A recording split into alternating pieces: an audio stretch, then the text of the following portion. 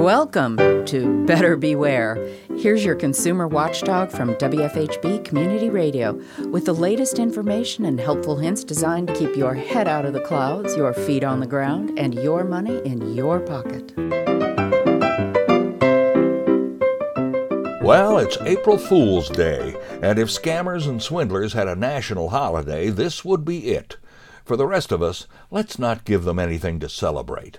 At the moment, the worldwide COVID-19 pandemic is what the lowlifes are doubling down on, and their latest sideshow is fake tests for the coronavirus. The Indiana Attorney General and others are warning about these. As of now, there is no test you can give yourself at home. The only tests available for this disease are given by medical professionals and require a doctor's order, and even those are in short supply.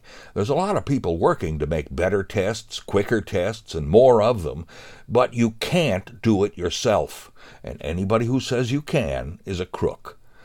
Also, what with the lockdowns across the country and lots of businesses closed, there's been a huge surge of work-from-home scams. The fraudsters are sending emails, using robocalls, putting up bogus websites, and even putting ads in newspapers and magazines.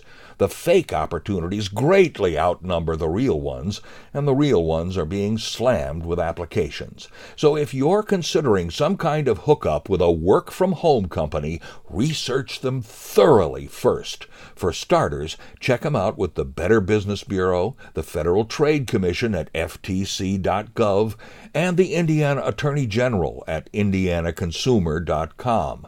Most of all, never forget for a moment that any work-from-home deal that looks too good to be true definitely is these days. But most of us are keeping our heads down and trying to avoid the virus, and so far, it's true, we are having an easier time of it in south-central Indiana than people in a lot of other places, especially big cities. But that may not last, especially if things open back up again before we get better treatments for the disease or an effective vaccine to prevent it. So we should all develop some good habits now that'll help if that happens. The virus is spread through the air. A recent study found that it lives maybe 3 hours floating around in the breeze, but it's also spread on surfaces.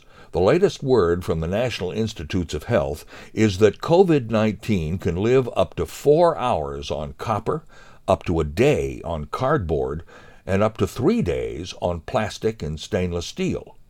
Have you disinfected your car? The steering wheel, door handles, and car keys are prime germ carriers.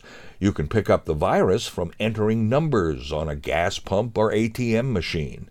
One study found that a gas pump handle had 11,000 times more germs on it than a household toilet seat. Using gloves, or disinfectant wipes if you can find them, is a good idea. Stay safe, stay healthy, and don't be an April Fool. I'm Richard Fish for WFHB News and Public Affairs.